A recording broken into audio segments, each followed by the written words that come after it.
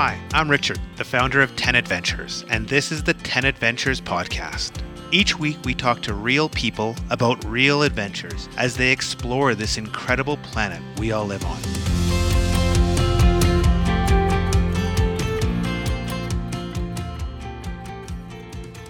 Welcome back to the 10 Adventures podcast. I'm really excited for our podcast today as I'm talking to somebody whose journey I've been following online for years.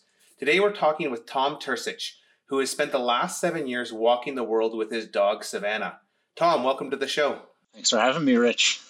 I've just been kind of like living vicariously through your social media posts for, it must be a long time because I'm following you on Facebook, but it's kind of really cool that somebody whose journey I feel like I've been a part of, I'm getting to talk to you. So I'm really excited that we're chatting here today. The first question I want to ask is, how did this trip come about? You know, deciding to walk the world right out of university is pretty massive. Like, how did you decide on that? It was birthed out of, or came out of a friend's death when I was 17. She was 16. She was a really good person, and she died in this sort of freak accident. And after she died, it was this realization for me that I was going to die as well, and it could happen suddenly and, instantly and out of nowhere. And so it kind of caused me to reflect on everything, reflect on my life, and try and sort out how do I integrate this fact that I'm going to die into how to live. When I thought about what I wanted out of life, I knew I wanted to see the world. I wanted adventure, and I wanted to understand the world. Sort of what solved all of those things that I wanted was this idea of walking around the world. And that idea came out of seeing Steve Newman, this Ohioan who had walked around the world in the 70s, and then Carl Bushby, this ex-British paratrooper who's still walking around the world. And so I saw those two stories, and that really resonated with me. And then it was 8-9 years of saving money and paying off loans, and then getting a little lucky right before I left and being able to grab a sponsor before taking off.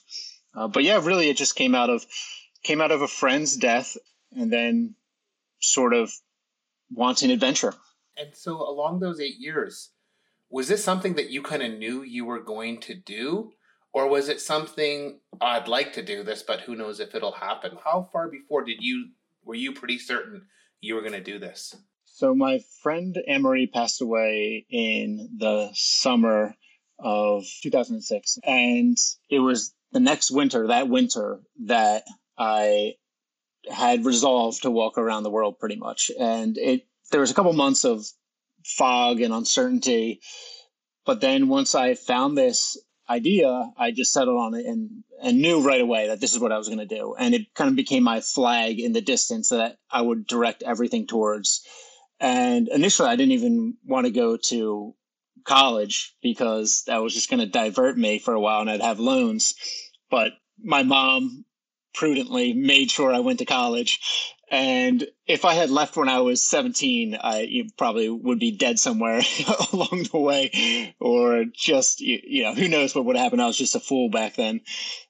So I'm grateful that I went to college. But the entire time that I was in school and then after school was all about saving money to make the walk happen. You planned it for so long, you're committed. That probably is, a characteristic. You actually then went and did it. I think a lot of people dream about things, but they're never like really committed.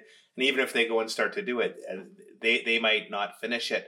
One thing I thought was cool about your route is it was definitely not the most direct route. Like, it seems to me like you were kind of just like exploring places you wanted to. How much of that route selection was like, did you know in advance, or how much was it? Like, I think you mentioned in one of your blog posts that you were kind of always just looking a couple weeks ahead. But kind of the big picture, did you have that route at the start of kind of like the way you wanted to go? It was just like the small details that you figured out at the end? Yeah, exactly. I knew I wanted to hit every continent. And so that was the main criteria. And then the next thing I considered was, how do I do this with as little visa trouble as possible? And so that's how I drew my route. And I also didn't want it to be 12 years long. There's a Canadian guy who walked around the world. I can't remember his name. He's Jean.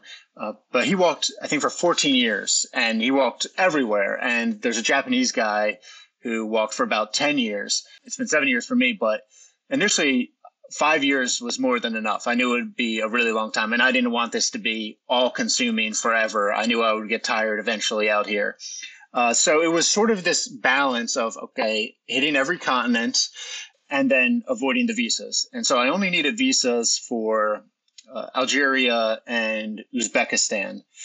And then the route, when you kind of zoom in on the route, that was at the beginning a lot of working out the kinks, pretty much, and walking on dangerous roads, on these windy little roads in Pennsylvania where cars almost hit me, and then onto roads that were too big, until figuring out, what roads worked best for me. And then eventually when I got to Central America, pretty much just became, I just followed the Pan American all the way down to Chile and then Argentina. And so now it's kind of like I have it very figured out what roads I can walk, and it's really, I don't stress about it kind of thing. And I'm able to look at the map and be like, okay, this one will work, this one won't work, very quickly assess it, and then sort of plan my days, maybe a week or 2 weeks in advance, and kind of have a general idea of what's going to work and what's not going to work. And because I push this big baby carriage, that's limiting in some ways. It's, I think, the only way to walk internationally, especially in places like Peru and Chile, where I was in the desert for months at a time. I have to have that space for water and for dog food for savanna.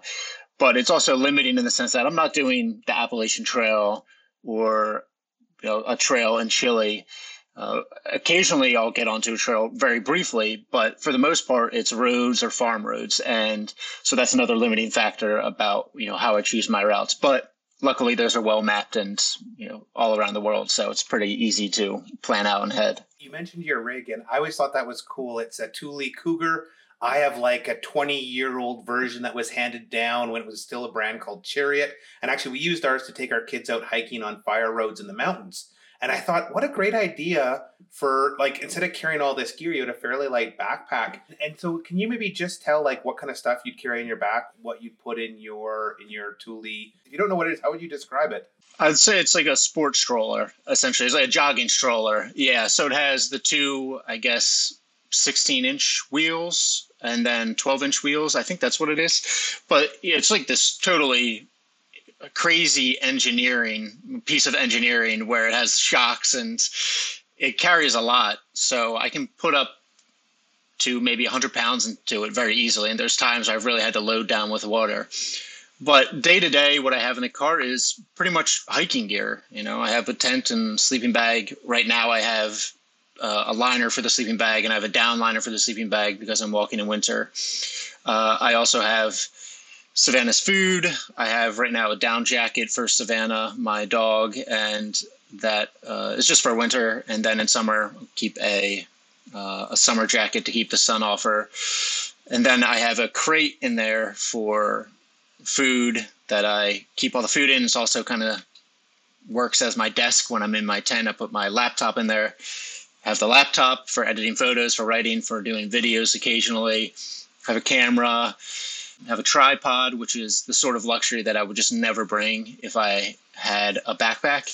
And that is, like, again, one of the benefits of having the cart is, since I'm doing this for so long, if I was carrying a backpack, first off, my back would be destroyed by now. Just walking 7 years with this massive tumor on my back would destroy me. And then secondly, I hate having those big backpacks. It drives me crazy. But thirdly, and practically, again, it allows me to carry more weight, so food and water, when I'm in deserted places like the desert or even Wyoming. And it affords me some luxuries. And so I'm not ultralighting, and I wouldn't want to be sort of ultralighting for such an extended period of time. So I have a little bit heavy duty of a tent. I have the laptop. And so that just makes it a little bit more comfortable, not having to pinch weight all the time. So yeah, for the international travel, again, I think it's kind of for the international walking, I think it's the only way to really handle it. And so you started this solo, and I know a lot of people are terrified of doing anything solo, let alone walking around the world. You chose to do it solo. Why? Was that a conscious choice of, I want to do this by myself? Or is it, hey, there's not many people that want to walk around the world? I think there's been a dozen or so far. That it's like necessity. I think it was more necessity. I also just was so determined to do it from 17 on, and it was my idea kind of thing. It was my driving force. And so to invite someone else in on it, 7 years later or 6 years later, just didn't seem realistic.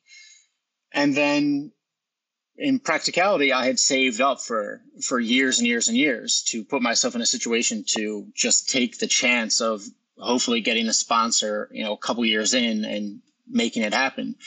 And so out of just a sense of practicality, I kind of only had, one shot at this, and it took me a while to get there and to, I don't know any really rich kids whose parents would just give them a ton of money and get them to go along with it.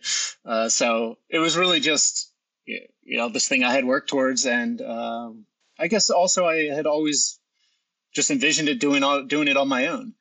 The people who I had seen do it before had done it on their own. And so that was sort of what I was envisioning. And I think about 4 months in, that's when you brought Savannah onto the journey. Savannah is your adorable pooch. What was the criteria? Why'd you make that decision partway through? Yes, I walked on my own for 4 months, and through those 4 months, sleeping in strange places, and unless I have a really nice campsite, it's almost a guarantee that I'm going to wake up in the middle of the night a few times thinking I heard something. And so every night I'm thinking, man, it would be really nice to have a dog that has better hearing than you and would bark if something was coming. And it just would take away that part of your brain, that lizard part of your brain that just is waking up at every noise. And so that was the main impetus. And when I got to Austin, Texas, the first day I was there, I went to an adoption shelter just to sort of, feel it out. Yeah, I wasn't convinced that I was going to get a dog. And I spent about 2 hours there trying to feel it out with these older 5-year-old, 6-year-old pits with behavioral problems and that had been dumped. And they're all nice dogs. I didn't really feel any connection. And they all would have had stuff I would have needed to work out. And right as I'm about to leave, they bring out these 2 little puppies that were just found on the side of the highway. And I knew pretty quickly, first of all, that I got lucky that they had puppies there. And then secondly, a puppy would be perfect because it would grow up on the road and it wouldn't know any other life. And so I picked up, her name was Lulu at the time. I renamed her to Savannah. And she's been with me ever since. She's grown up on the road, and kind of the only life she knows is walking 6 to 8 hours a day. It must just be a dream life for Savannah, just outdoors, able to explore, see, meet other humans and other animals. But I know in some countries, like there's a lot of strays where we were talking with a guy a few weeks ago who walked up the coast of Morocco, and he was like routinely attacked by stray dogs where you have to carry some stones with you and a big stick, basically, if you're in Morocco walking. But it's different as a human as opposed to having, Savannah with you. Was that a concern, or, did you have to look at ways to protect Savannah when you were in some places where there are a lot of aggressive strays? Yeah, I would say that is probably the most developed skill I have is fending off stray dogs. It's been so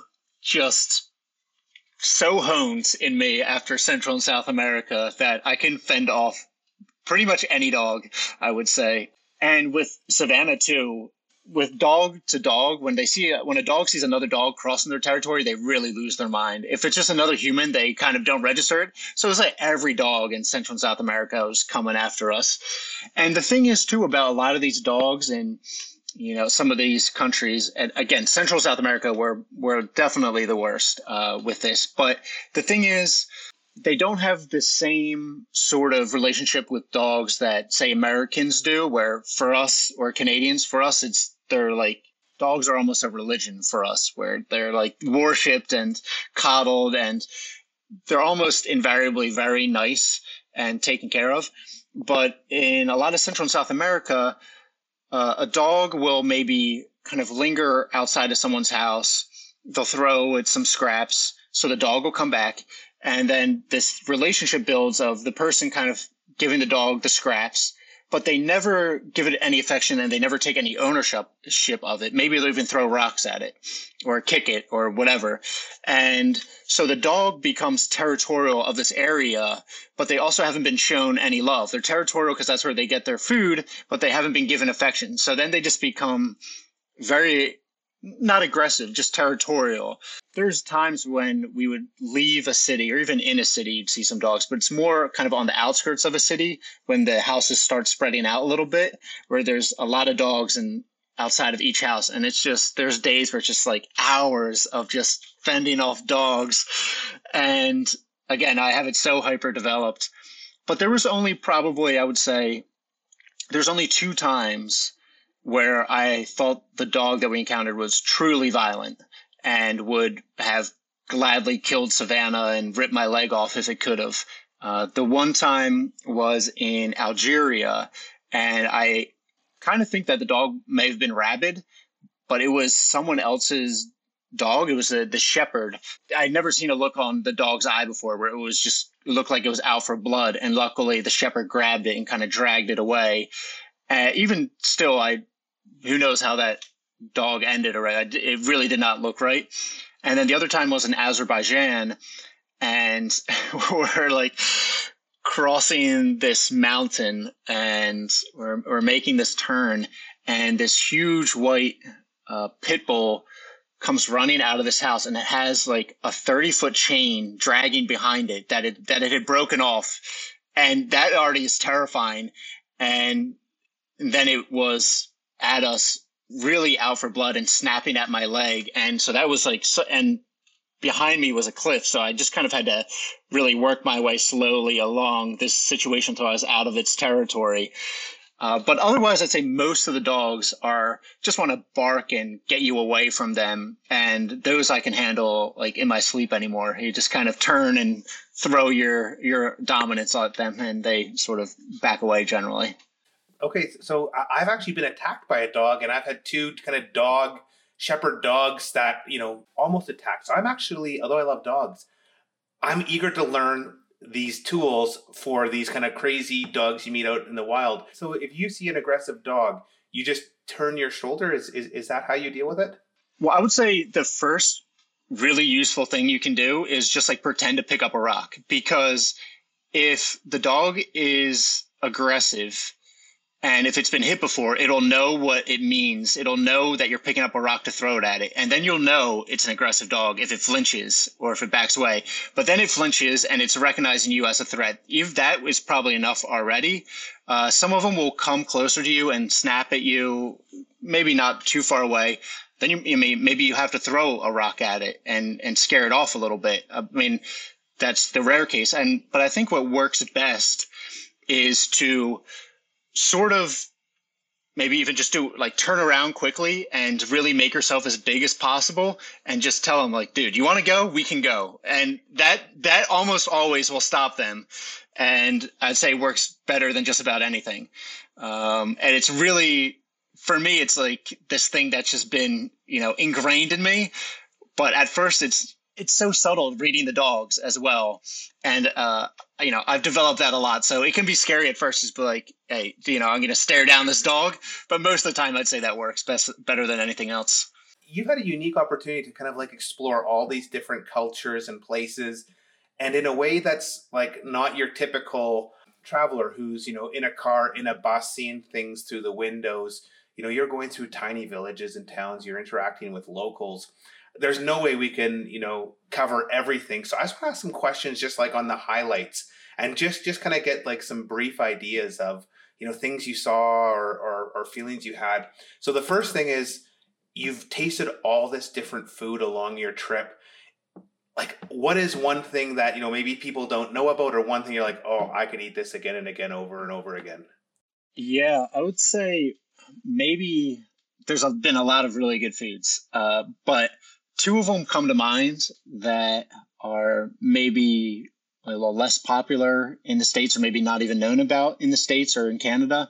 The first one is just the ceviche in Peru. And ceviche, probably everyone's heard about ceviche, but the ceviche in Peru is just unreal. It's so good. And there it was so cheap. And I would be able to get it pretty frequently for like $5 a bowl.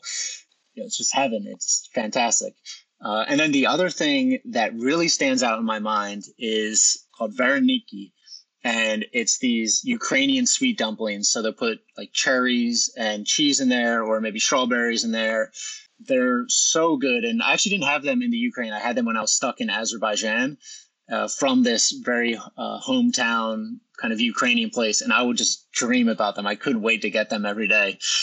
So those two, I would say, stand out the most. I've had some weird food as well, but as far as food I can't wait to have again, I would say those two.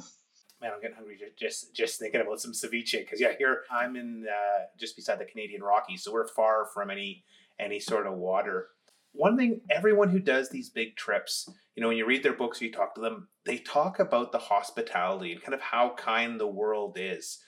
Was there a place, I guess first off, did you experience that same thing? And then if so, was there a place that really stood out for hospitality along your walk?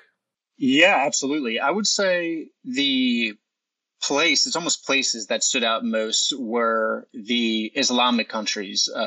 So North Africa, Turkey, and Uzbekistan in particular. They sort of have it almost seems like a core tenet of the religion to be hospitable. And so the people all across North Africa and in Turkey as well are just so warm and so willing to help you out and make your travel easier. I know this one time in particular comes to mind in Algeria, where I was shown a lot of kindness and was put up a bunch of times. But this one time in particular, a little backstory is Algeria is basically a cash economy. It's very closed off. And there was, I think, maybe 3 or 4 ATMs in the whole country that I could withdraw money from. And I had this police escort with me 24 hours a day, and they demanded I stay in a hotel every night so I was at a safe place to sleep.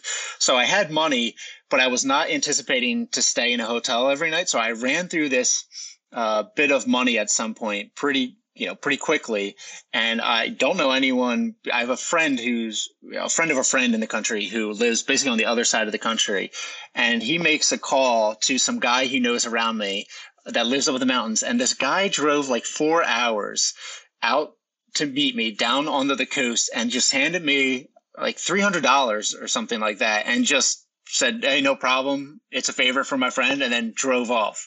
And it was so just like above and beyond anything I was expecting, that, yeah, I'll always remember that.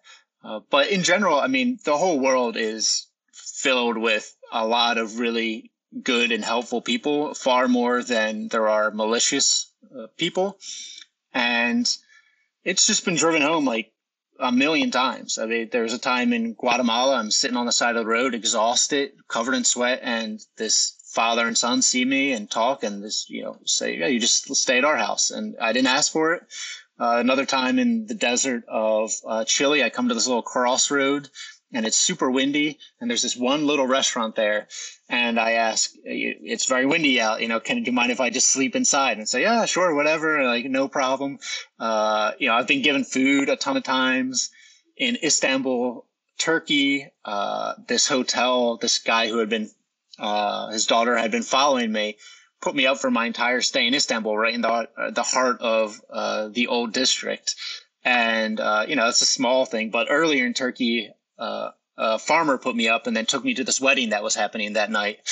So it's happened everywhere in every country. There's been a lot of generosity, and it's really reassuring. And, it makes the really large systematic problems of the world very frustrating, because everyone is good and generous and wants to do the right thing. But it's just such a complex world. And if you get a couple of bad actors in high power, then it can ruin it for everyone. Like you just verbalized, like, my biggest concern with the world is people are all nice, but somehow things are screwed up, with these, bad actors. That you said it much more eloquently. I'll have to re-listen and take that for my own. You random camped a lot through your trip. where you just go in and find a place. What made a perfect random camping place for you? Yeah, the perfect random camping place is somewhere not fenced in. So I maybe it is private property, but I don't know it's private property. So I can pretend like it's public land or something and not worry about that. It's in a country without a lot of weapon possession. So not the US.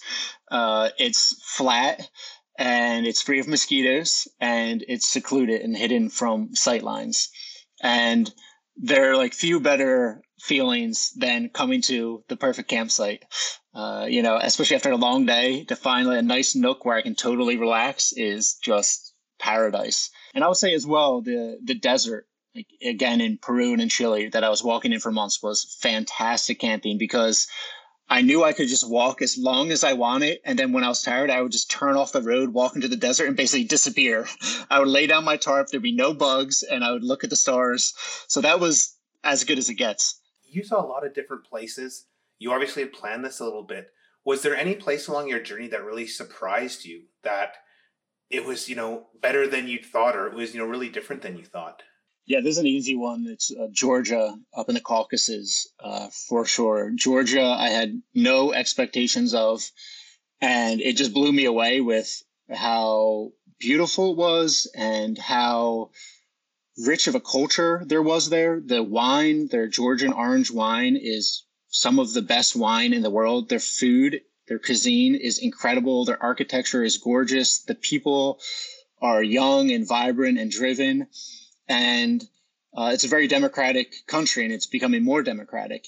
And I think it's a really interesting point. It's a really interesting study kind of on the fortunes of a country, because ostensibly the neighbor Azerbaijan, which is wealthier and on a per capita basis is wealthier, but it's a petrol state, and it has a dictator primarily because it's a petrol state, because a family can gain a lot of wealth and maintain power. And Georgia essentially has no wealthy natural commodities. So they're not mining, there's no oil. And so everyone there is either an artist or an intellectual or a restaurateur. Everyone is doing something interesting. And, you think on the face value, if you have this oil in the ground, if you have this immediate wealth, that's, so valuable, but it can also be such a detriment to a country and sort of put it into a malaise. Whereas Georgia, because it doesn't have anything, is just bursting with all this creativity and enterprise. And it's just such a beautiful country. And Tbilisi, the capital, is small, but it's incredibly packed with things to do and art to see. It's interesting you say that, because I feel like here in North America, you see that just in cities. If you look at Houston or where I am in Calgary, these are kind of like, oil and gas cities where there, lots of lawyers and engineers and accountants. And it's kind of like they're very bland cities, where other cities that don't have the economy are kind of like weird and fun. I had never thought of it on like a country level, but it makes total sense. You've seen so much. Are there any places you went to where you're like, these are places everyone should really make an effort to see in their life? I would say Turkey is on a list should be on the list for a lot of Westerners, that I think a lot of people immediately sort of dismiss maybe as dangerous or just too foreign, because they see the star and crescent on the flag and associate that with maybe Islamic extremism. But Turkey is one of the safest countries in the world, and it has an incredibly rich history and one of the most sort of diverse histories in the world, because it's at this crossroads of these ancient cultures. And it also is a big country with a lot to see. It has some gorgeous Mediterranean coastal towns. It has Cappadocia up on the high plateau, which is some of the most beautiful dry desert valleys where people used to live inside the stones, and it's just gorgeous. And then up in the north, you have this really dense, rich, dark forest, and the Black Sea, where you get great seafood. And then you have Istanbul, which is just chaotic and packed and beautiful. And so it's one of these countries that I think has a lot of negative ideas swirling around it, especially in the West. But for me, I would say it's a top 3 country to visit, and it's so warm and welcoming. The people there, I think, are accustomed to different cultures and different people passing through, so they're really warm. And then it's also a little more European, I think, than a lot of people think. It is like there's a part of it that is on the European continent. Half of Istanbul's on the European continent. And so I think it'll surprise people to go there to realize it's really not that incredibly foreign after all. And it's the people there will be very welcoming to having them.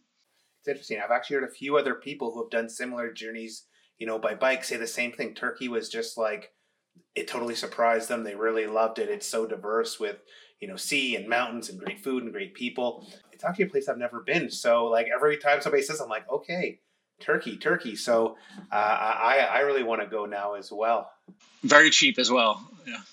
I used to live in England. It's a popular holiday destination for kind of like cheap holidays. But I'm actually interested, as you said, like there's the cultural history, there's the diversity of mountains and sea, and there's just incredible food and whatnot.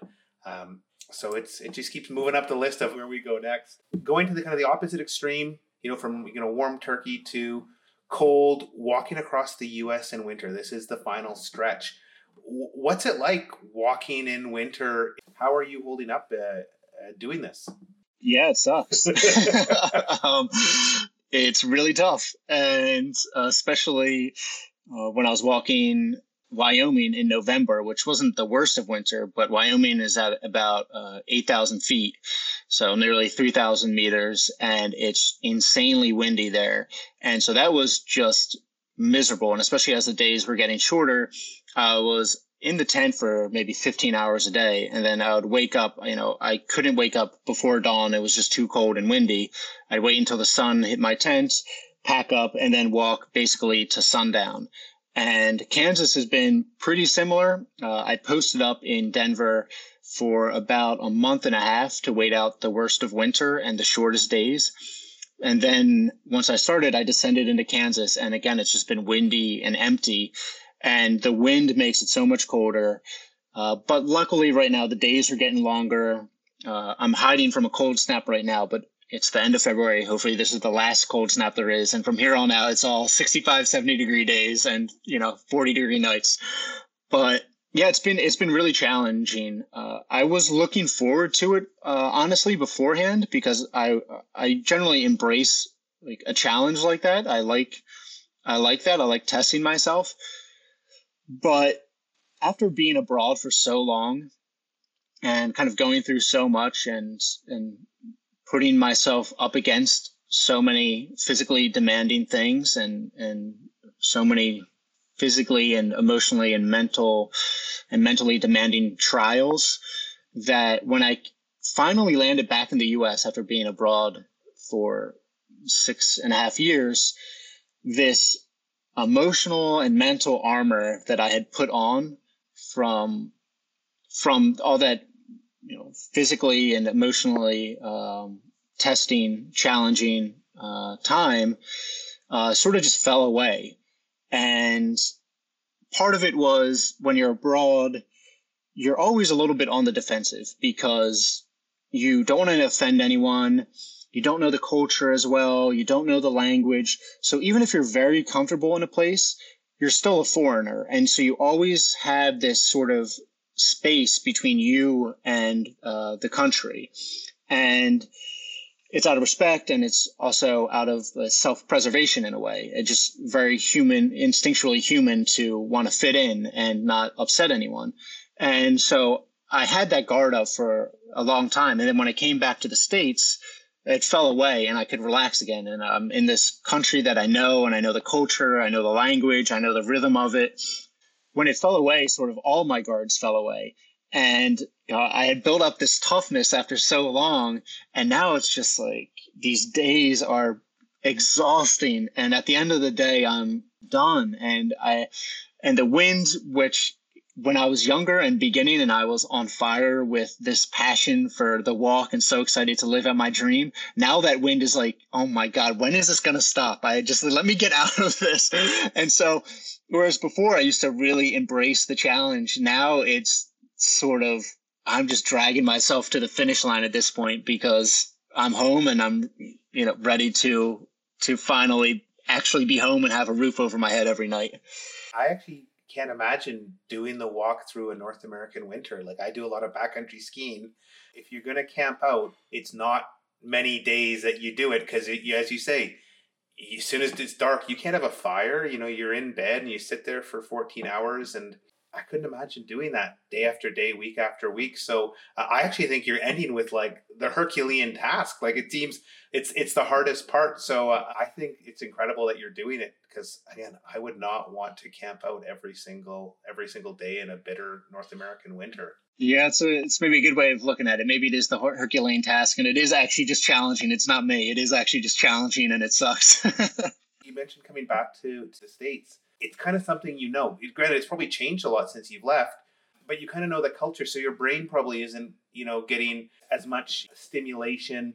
You're just sitting in a tent for probably 4 or 5 hours awake, just waiting to be tired enough to go to sleep, where that's really, really tough to do. Like, when I go backpacking, if we have a rain day and you're in your tent most of the day, like one day sucks. But again, doing it all the time, it's not just physically difficult because it's cold, but it's actually probably very, very mentally difficult.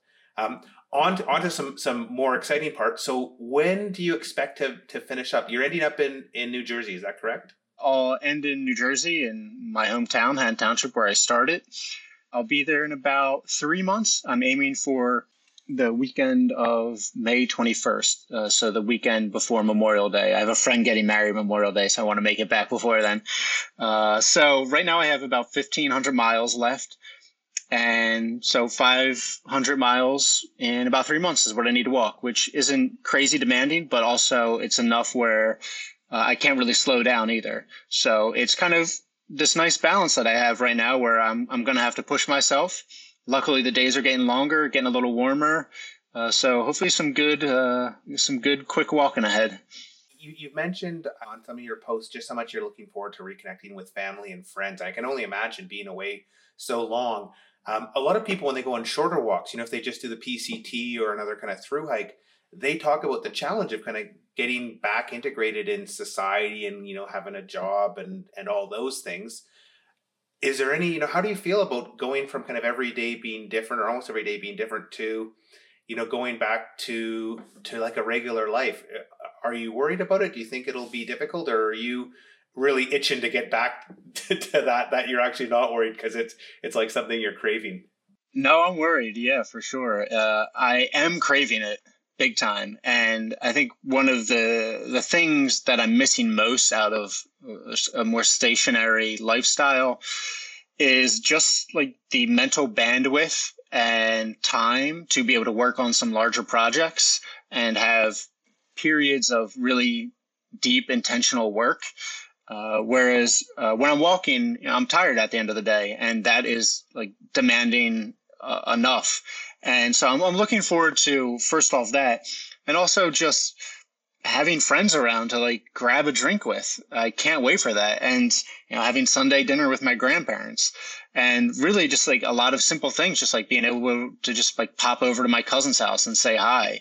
And the thing about the World Walk as well is it's not exactly like a lot of other like large goals or expeditions, even where, say, if you're a medical student or if you want to climb Everest or, you're a PhD candidate, something like that, then you can still have a community around you and you can still live with your wife or be near your family. Maybe you have periods where you're really honed in on something and you're working on it and you isolate yourself, but you can always go back and visit or be near your loved ones. But with the World Walk, it's I was removed from everyone for years, and maybe once a year a friend would visit me or a relative would visit me, but otherwise I'm constantly out on my own. And I knew that going into it, that was the trade-off, is that you're going to miss out on a lot of things in a certain vein, but it's worth it because, having an adventure and discovering parts of the world that you never imagined and have a much greater understanding of the world ultimately. But Yeah, to get back to, in a roundabout way, to get back to your question, yeah, I'm pretty worried about returning home. If only if it's just because I have this well ingrained kind of expectation that I get up and I start walking and I'm moving, and there's this very inherent gratification in each day of that I'm making progress, and I'm going to lose that sense of progress when I stop, that inherent progress and satisfaction from that. And as much as I want, to lay down in the same bed every night, I think a part of that's going to eat at me as well, because I'm laying in the same bed every night and there's stuff out there I could be seeing, and it's really nice to camp outside when the weather's nice.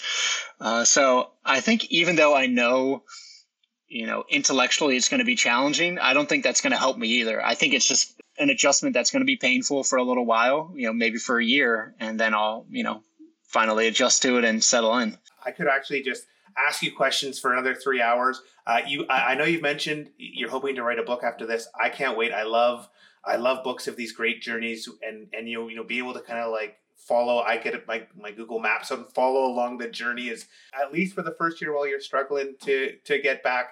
I'm hoping you can make a lot of progress on your book, because I'll definitely be one of the first to buy it.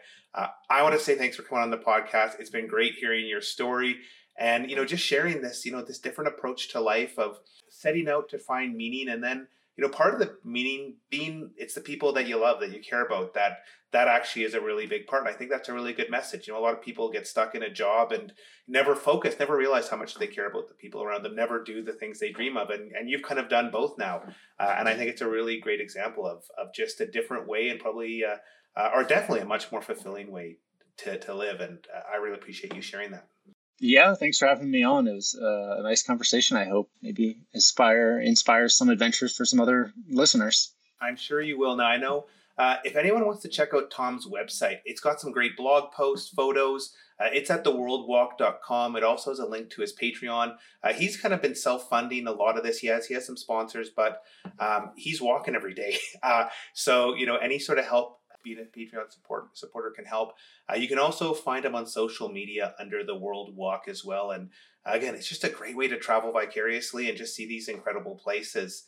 And with that, I want to say thanks to everyone for listening. We'll be back next week with more talk of epic adventures on the 10 Adventures podcast.